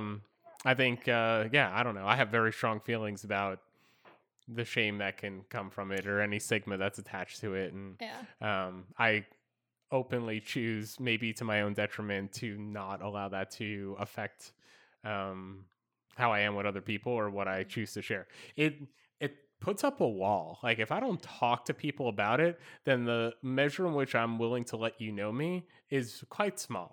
yeah, You know, like if I can't talk about that thing, then we're not gonna talk and have a relationship. and because especially that's a huge part of who you are and how you became who you are now. You know, Yeah. I mean, those kind of experiences shape you. yes, You know, and yeah. the idea of life is to always be growing and learning and changing and developing and know better, do better. Even as an adult, which I think too often adults forget that like the development doesn't have to stop just because like No. I don't know, like maybe it's like married, maybe it's kids, maybe it's being a professional. I have no idea. You make enough money. I don't know. I've never made that much money to where I went, well, the development needs to stop. I'm like, Yeah, we oh. did good enough. Let's stop moving forward. Let me know when you get there. Yeah, Okay? I will. All Oh, right. sure. You can have like an We'll- island or we'll all something when you get there. celebrate. Yeah, maybe that Oh, would yeah. be in the Mark Island.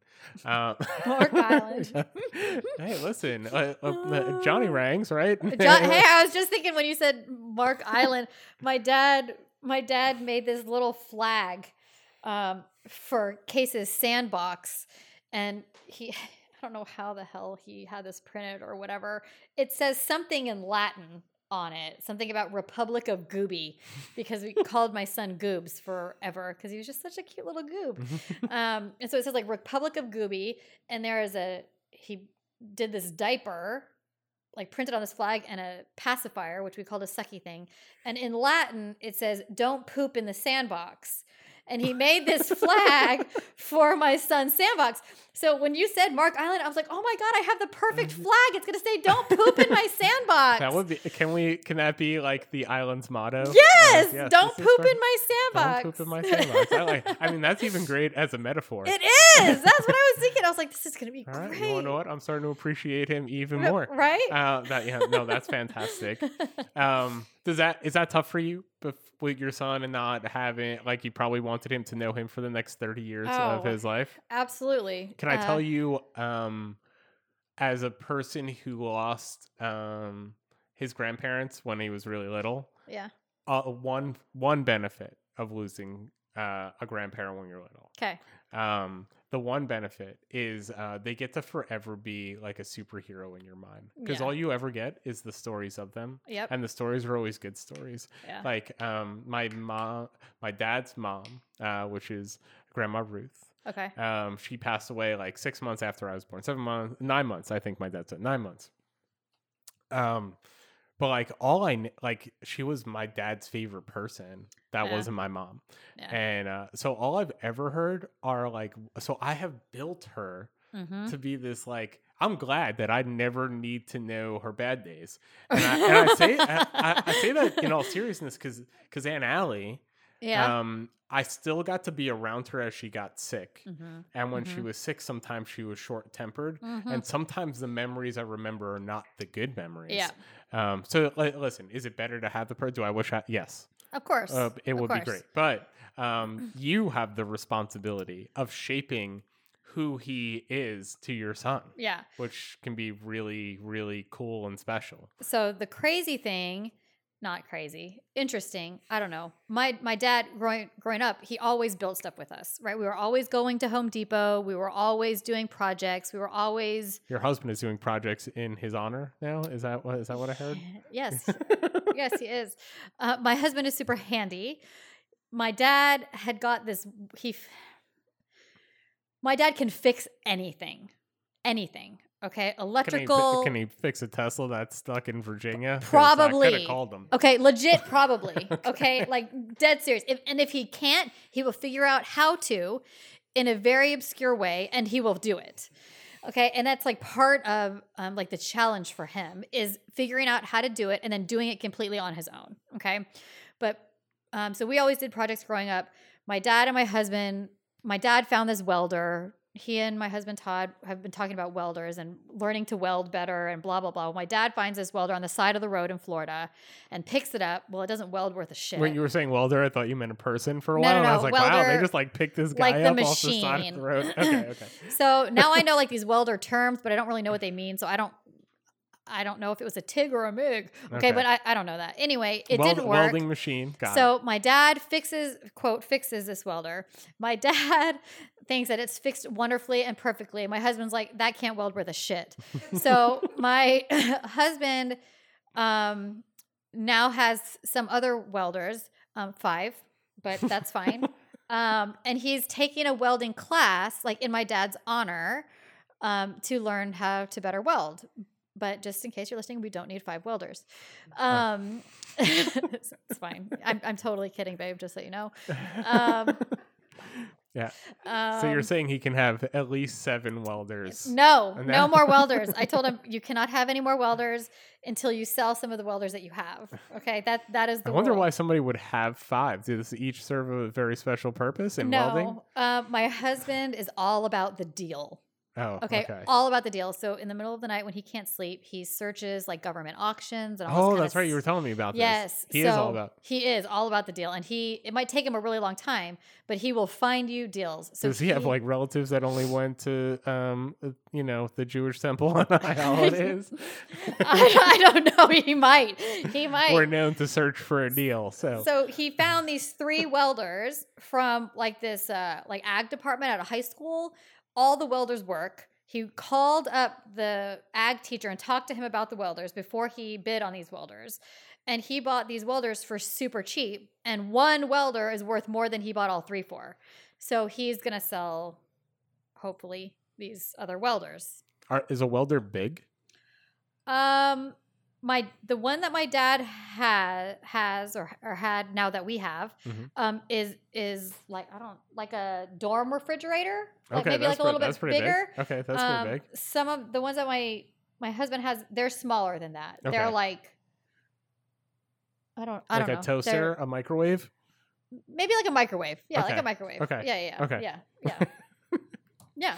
So I don't know what we're talking about. This is why I needed the paper, but I haven't been running anything. I know. The first podcast guest ever to ask for a pen and paper so we can. I know keep what we're tabs. talking about. Oh, okay. Keeping the memory of my dad alive with my son. Yes. So through welding. Not through welding, but my dad would do projects with Case. So the Wednesday before he had the stroke, they went to Home Depot because he and Case were starting to do like little projects together, and he would give Case a hammer and some. Case knows like screwdrivers and wrenches. He calls them pinchers and all this kind of stuff. And they were looking for, they make like little kids Home Depot aprons, like work aprons. So they were looking for. He's little though. Yeah, he's 3. Well, Yeah. he's almost 3. He'll be 3 on the 20th. So he's 2. Yeah. Yeah.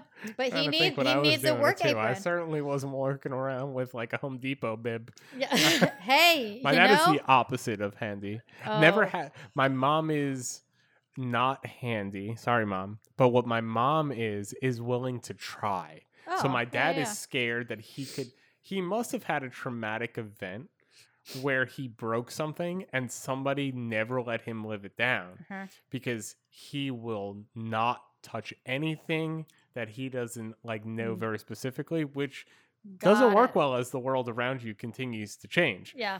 Yeah, poor guy. Lots of trauma in there. Yeah. But my mom is investigative, so she will try to do things. My mom's willing to fail, so kudos to her. Yeah, my dad, he's just like, well, it's broken, so let's take it apart, figure out how it works, and then fix it. Yeah, that's how I am. So that's how it is. So it gets a lot worse before it gets better, but then it gets better and fixed.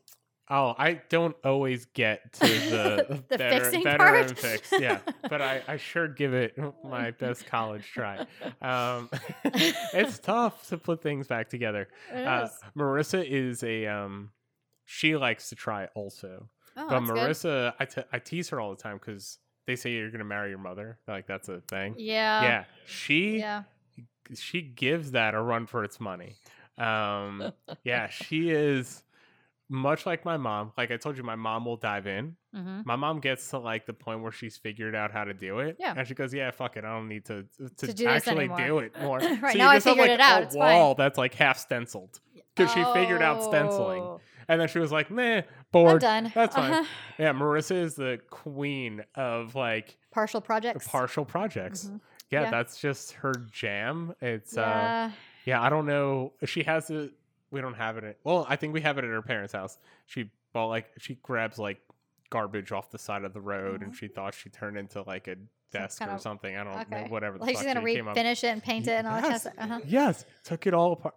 A year, Mhm. and then she tells me I finally finished staining and painting it, and I'm like, okay, so like, what's next? She goes, I just have to put the legs on, and I'm like, all right, so Okay. like that should take you It's what, like 4 screws. yeah, like what's the big? And she goes, I'll get through it. So a month goes by.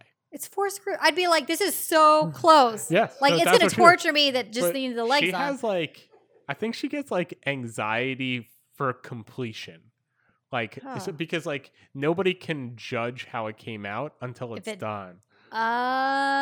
So I just randomly knock on our old neighbor's door because he just like loved to help whenever he could Yeah. help, and like I don't want anybody to ever help me do anything.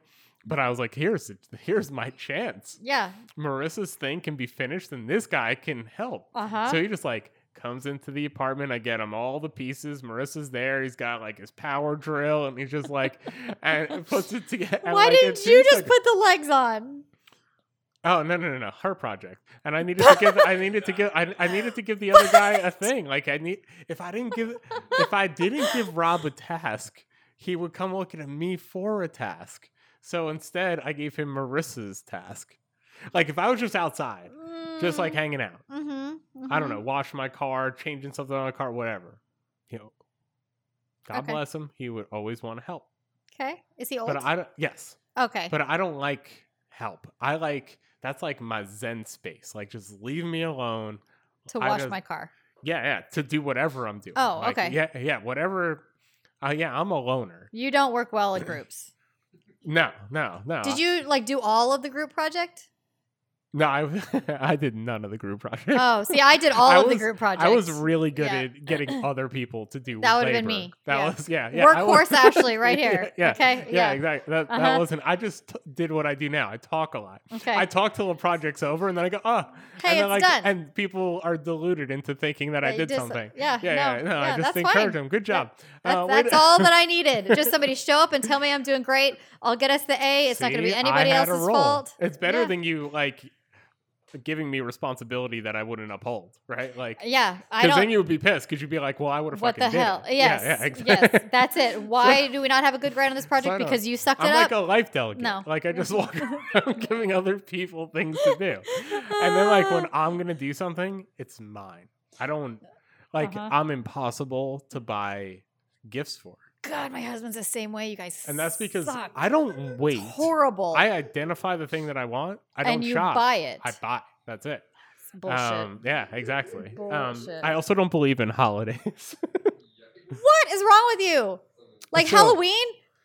Like any Okay, so holiday. you don't need to believe in Halloween. You just have to like dressing up and trick or treating Well, I and definitely seeing kids in like- cute costumes. Definitely Okay, that's don't like it. any of the things that you just said. What is wrong with you?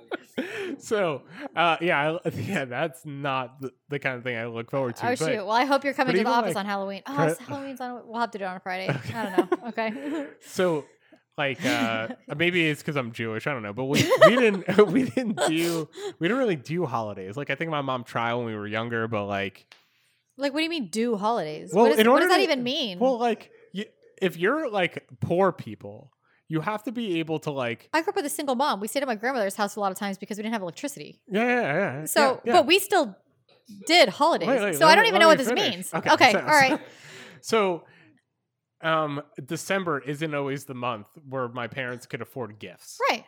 So we have basically turned holidays into like when you can do something, you do it. Okay. You can show appreciation any day. Yeah, Like for sure. we'll do something that I'll do something nice for my mom. I'll buy her gifts. I'll just send it to her. It doesn't have to be Mother's Day Right. for me to show. So Yeah. I've become like this person that is like opposed to having to need a special day to celebrate and appreciate. You don't someone. like the obligatory holiday. Exactly. I want any day to be a holiday. I want to be able to appreciate you just because like you're one of my people and I love you and Yeah. not because like, oh, You I have this to. now I have to wait 7 weeks to give you this thing that I thought like you would really love because like I don't know what's that place that made Hallmark says so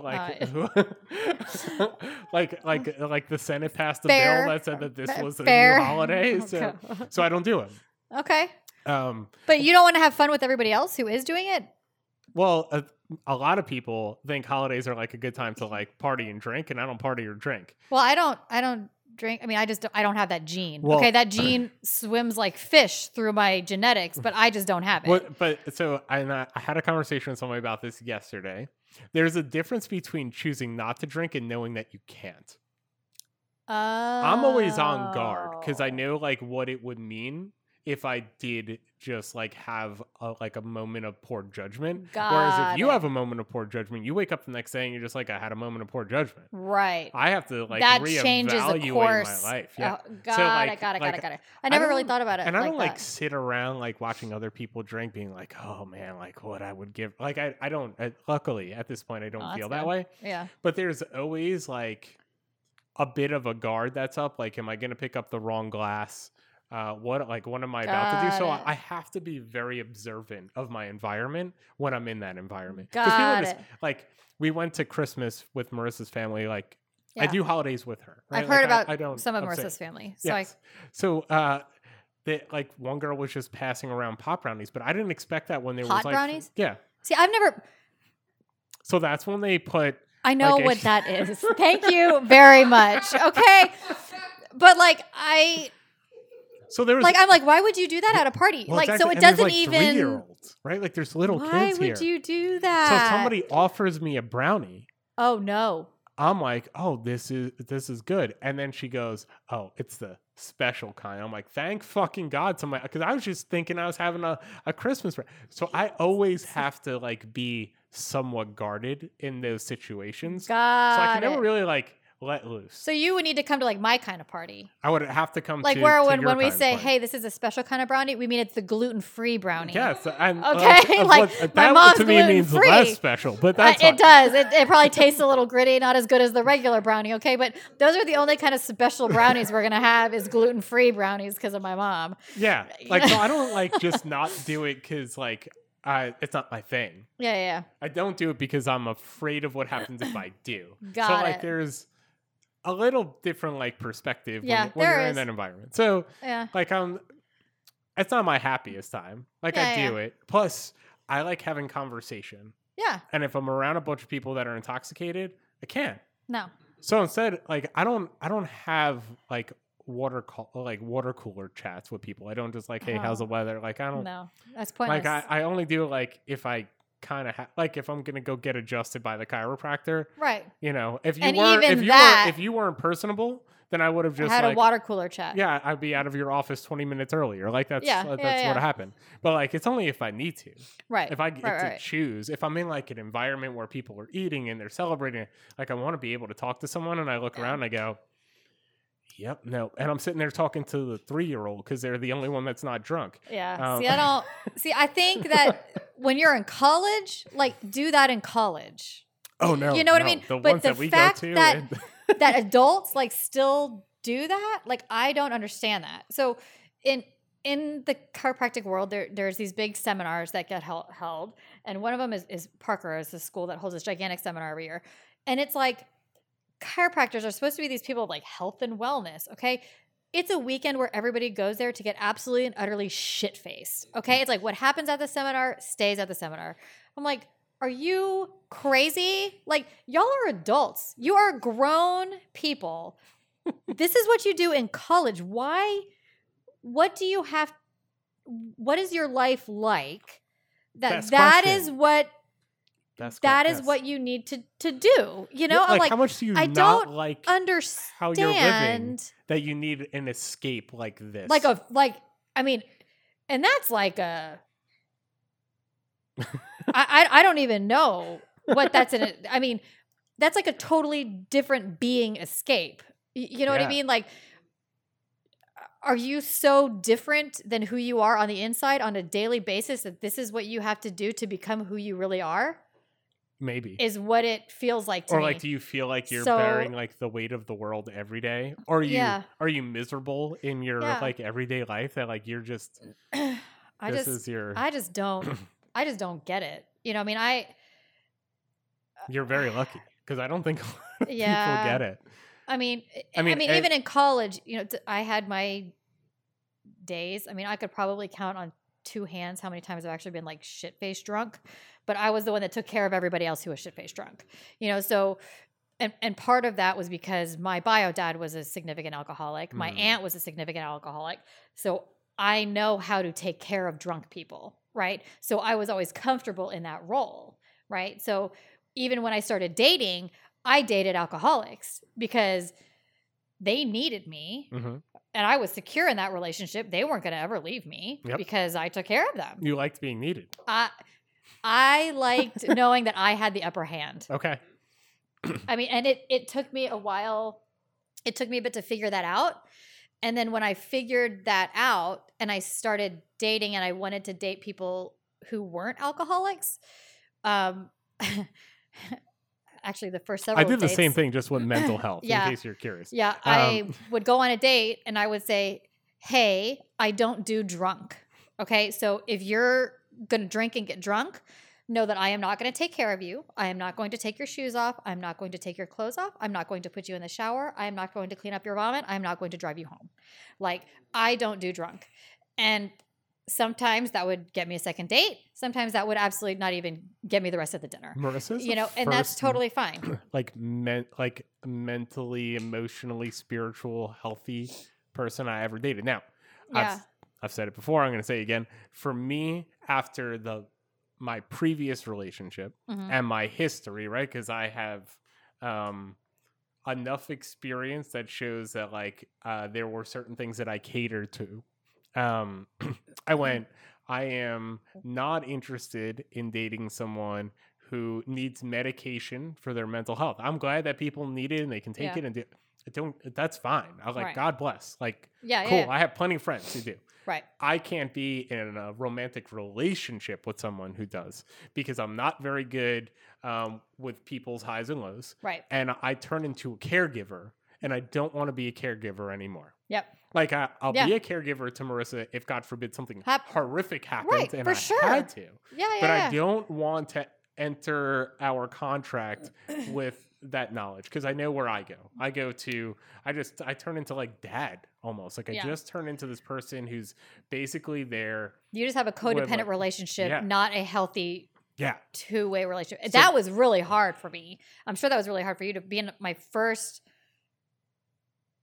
relationship where the partner wasn't like that because I didn't know what my role was. Yeah. You know, and I was kind of like, you know, do you still like want me around? Do you still need me? Yeah. You know, to be there. And then it kind of transformed into, okay, you shouldn't be with someone who needs you. You should be Agreed. with someone who wants to be with you. Yeah. And you should be with someone who you want to be with. I found it like really empowering, probably a little too empowering in the beginning. I didn't know exactly what to do with myself. Yeah. For sure. Because it was weird and it felt weird and It was odd. yeah, and I was also like, oh, well, since you don't need me, then Yeah. like you can get bent a lot because like I ain't offering any. Like I had to like learn Yeah. how to be a good partner, Right, Because all I knew how right. to do was be a good caretaker, Right. and I didn't know how to be a good partner. Yeah. So Well, that's interesting. I tell her all the time she is the benefactor of my past misgivings. Yeah. I've heard Uh, you say that on one of the yeah. other podcasts. I thought that was a really good representation. Yeah. Like I am y'all's relationship. very consciously aware Yeah. of how I have treated people, like good or bad, right? I know when I start overstepping the bound of caretaker in our relationship, and I know when Yeah. to like pull myself back, and I go, nope, she's gonna handle this on her own because she Yeah. has to, Yeah. because Yeah. I'm not doing this. Yeah. The next person will do this first chicken, and then after chicken will be a child. After And even or a sometimes she's dog. on her Maybe a own. dog. Maybe a dog, but that's when we have a house. Okay. All right. Yeah, that's what I told her. You need a yard.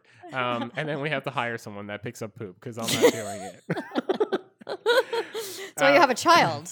Okay. That's different. It's not dog poop. That's baby No. poop. I said that's why you have a that's child. why. Is that why you have Case? Yeah, yeah. He helps me Mom, we need to pick up Bear's poop. He helps me find the poop. Not in his sandbox though. Not in. 'Cause He doesn't Bear- have a Bear- sandbox right now because we uh, moved. So yeah, Well, you know. we he's we got have his the time. area for a sandbox. We just don't have sand in it yet. Okay. Oh, that's right. You live in a fancy community. You guys are fancy. No, Yeah, no. We have like the post box or what is it? Post stamp backyard, whatever the hell they call those A things. postage stamp? back Yeah, there? yeah, yeah. What's that mean?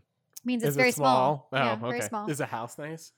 Yeah. Okay. I look I mean, forward it's to okay. having a house. I didn't want to before Marissa. I never like really wanted to own a home, but now Yeah. I think I would. If I think it's Texas and these high ceilings, and I'm like, man, I could have one of them golf rooms. Like I start getting like real creative. I'll build it myself. That's fine. That'll be like I mean like an isolation tank that is just a room for me. You could like put up one of those golf nets, Yeah. and you could have like Or, the, like, the virtual projectors. reality kind of Yes. screen, so you could Ah. like practice. These are the things that I look forward, like a detached garage that I can just turn into like my own space. See, that's what my husband wants too. Yeah, but we're not that fancy. We couldn't Two we couldn't buy doctors. that. Huh. You know how much debt we have? Oh, I don't know, probably a lot. A lot. Yeah, Because our debt, well, try even using though drugs for a while, you get a lot that way too. you know, I don't know enough about drugs. Like I wouldn't know that was a pot brownie, a special brownie. Okay, Yeah, I mean, a come on. special- I need to really enhance my One of knowledge. The first Christmas, one of her cousin's boyfriends, like such a sweet guy, like super- Marissa's yeah. cousin's boyfriends. Yes, Okay. Marissa's cousin's boyfriend just kept. He was lit, and he Okay. just kept every like 10 minutes when he had a new beer, he would get me a beer. Oh, And Marissa no. left me for 1 hour, and she came back, and there's 7 beers in front of me that are just full. Oh and I'm my like, I don't know. He just brings me another one every time, so I just put it down. Like, Yeah, I don't I'm like, know. no. Like he opened it. I can't do anything else with it. Yeah. That's really funny. That's what I have to look forward to. Yeah. We talked about having a dry wedding, and like you can't do it. You want to know what we were told when we thought? Like I never even encouraged it. I think Marissa wanted me and like my friends who will be there to try and be more comfortable. She was told that then we'll just end up with all of them in the parking lot with their own booze getting drunk. And I'm like, they could What? like, yeah. So if Who said that? I plead the fifth. Okay. So we were told by a family member that Oh. if we decided to go that route, that we would end up with all of them in the parking lot, drinking and getting drunk there. And those people don't think that that's a problem. No. Oh, see, that right there is the issue in itself. Yes, right yep, there. Yeah. Because Oh, if wow, you we could have can't- another episode just on. If We may you- have to have another yeah. episode. We're doing so good. I This know. is the longest episode I've ever recorded. We're almost at 2 hours. Oh. Do we need to stop talking? I mean, we don't have to stop talking. Will you just It looks like you've gotten awfully comfortable though. I with the am. Like headset I'm not and the mic. sweating anymore. I mean, No, this is no, you're okay. good. We're at like Yeah. an hour and 50 minutes. Look, Matthew. Oh my Matthew God. had to change of clothes. Like he doesn't know where to go. He can't get a drink out of the fridge. It's a whole situation. Oh. See, that's an issue.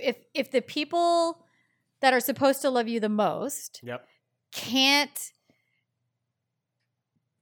be sober for one night that's what- to yeah. support you in the most special day of your life, other than if you have a child, Yep. that's a problem. I agree. Just with in you. case people And aren't aware of that. If you're one of the 50 to 110, in case you're curious, that's a problem.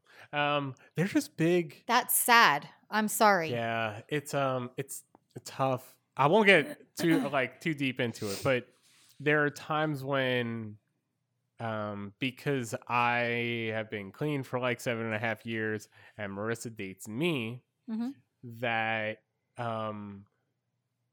my experience isn't valued. It means that Marissa and I have a hypersensitivity and we're looking for the problem. So if we bring like a That's pattern the of behavior, tension.